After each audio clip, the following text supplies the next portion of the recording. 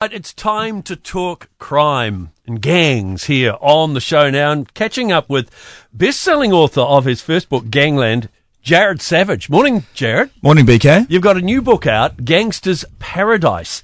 Now, you started working on this, I believe, straight after your first book. Why? Well, we had a bit of a book launch and for Gangland back in December 2020, and of course, the first thing one of the things people say to you at something like that is, well, what's your next book going to be about? What's your next project? And I hadn't really thought about it because I was buggered, to be honest. I was pretty tired, and but I went home and thought, well, actually, there probably is a second book, because there were so many that I couldn't fit into the first one, so many different cases. So I started writing a list of ones that could be looked at for a sequel, and of course more cases, investigations, and arrests and raids happened in the next sort of 18 months, and so the result is Gangster's Paradise. Yeah. How did you end up becoming almost like a gang reporter now? Oh, it kind of just happened naturally in a way. I mean, I guess when I was living up I'm in Tauranga now, obviously, but when I was living up in Auckland, I started covering these cases about, organised crime syndicates and gangs, and, so over time, there's more cases coming up again and again, and I could start to see this evolution and this trend happening. And I guess as a journalist, you start seeking out these cases and covering them, and then you meet new people, and then they might tip you off about something else. And it wasn't something that I set out to do. It just kind of evolved naturally.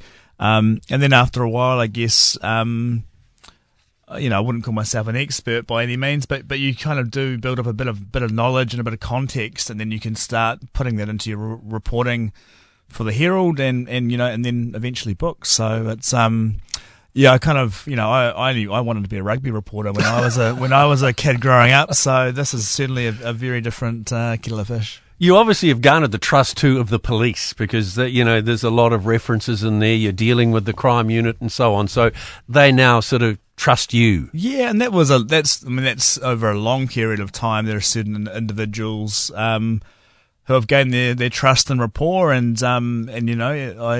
that's key for any journalist, really. Anyone who's dealing with people, you've got to do what you say you're going to do, because if you don't, then that person will never deal with you again. So, and it was certainly, it's taken a long time because particularly some of those police officers in that covert world are very distrusting, I suppose, of the media and of people in general. So you've got to, it took a long time, and but I think it's been very helpful for my reporting and for the books to be pointed in the right direction, really, as to where to look.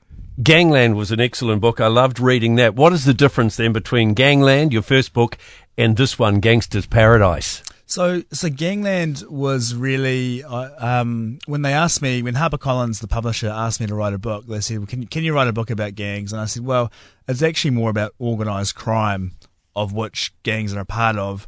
And I said, there's not one story that will work, but we could tell lots of different stories, and that will show the evolution of organised crime in New Zealand from about the year 2000 to 2020, when Gangland came out. So Gangster's Paradise, that was about escalation, and Gangster's Paradise, that's about evolution.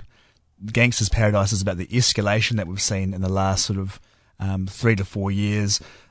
Bigger drug shipments coming in, more firearms being used, greater violence, increasing corruption within our ports and the airport baggage handlers, and largely driven by the arrival of sort of the Australian 501 gangs. Yeah, I was going to touch on that one because the whole gang scene has changed. The crime scene has changed with the arrival of the 501s, hasn't it? Absolutely, and that's basically one of the main factors as to what's been behind this escalation, because the likes of the Comancheros and the Mongol gangs, for example, they came into New Zealand. Well, they've been kicked out of Australia. They've come into New Zealand, established a foothold pretty quickly. They have vast international kind of networks. They brought greater sophistication. They really didn't care about ruffling feathers with the established gangs here. So they've come in quite bolshy, quite brazen, stamped their mark, and of course that's led to the local gangs that have been here escalating themselves to sort of, and it becomes a sort of arms race, I suppose, and it's led to the, lots of tit-for-tat shootings. We've seen that here in Tauranga recently. and Auckland and around the rest of the country, and that's really upset the apple cart. It's put a lot of pressure on the police force. Are they winning the battle, do you think? They're always probably, it's a game of cat and mouse with particularly at the organised crime sort of level. The police do a very good job with their covert investigations, and some of those I've written about in the book. I think where it gets really hard for the police is dealing with not so much the covert organised crime stuff, but the overt gang presence can be very tough at times. You think about recent events in Opotiki where a large number of gang members descended on the town. There's a lot of criticism of the police around how they policed, the funeral convoys and things like that. Well, it's very difficult. You can't really go in and arrest 300 people at once. You need to call the army in, and I think that's where it's been a real test of a quite stretched police force in recent years. Are they winning the battle? The answer is probably no, but it's hard to say.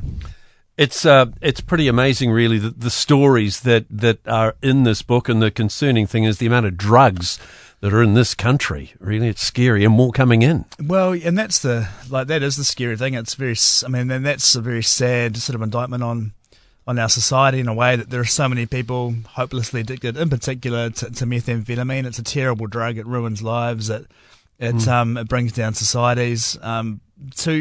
To give people a bit of context, I suppose 20 years ago, if the police found a kilogram of meth, that was a big deal. And then, now we're talking shipments of 100, 200, 400, 500, up to 750 kilos now. And, the problem certainly isn't going away. Gangland was your first book. Gangster's Paradise is this one. How's it gone down with the gangs themselves? Have you had any feedback? Oh, I've had a little bit of feedback coming through. Obviously some people don't like having themselves written about or being put in the spotlight. I haven't had too much negative yet, but no threats on your life. No threats as of yet. I've had a few funny messages come through of people having a laugh at certain things in there. To be honest, I think people ask me this a lot. Do you get worried about it? And I think most gang members or gangs, probably don't care what I write. You know what I mean? They're outsiders in society. They don't care what I would have to say. I think they also probably just view it as people doing their job. The police are doing their job, investigating and arresting them. They see my job as writing about it. They might not agree with some of it. And I think a small part of them probably kind of likes the notoriety as well. So you got to be careful not to glamorize the lifestyle either. Jared, it's a brilliant book, Gangster's Paradise. I couldn't put it down. Absolutely loved it. Is there another book in the process? There probably is, but I think I might take a bit of a break first. Jared Savage joining me here on Gold Sport, 12 minutes away from 7. I've got a copy of the book to be won, actually. I couldn't put it down when I read it. I honestly couldn't. I read it in just a couple of days. It was incredible, and it really did quite sort of shock me. One of the scariest things you can hear as a parent is quiet.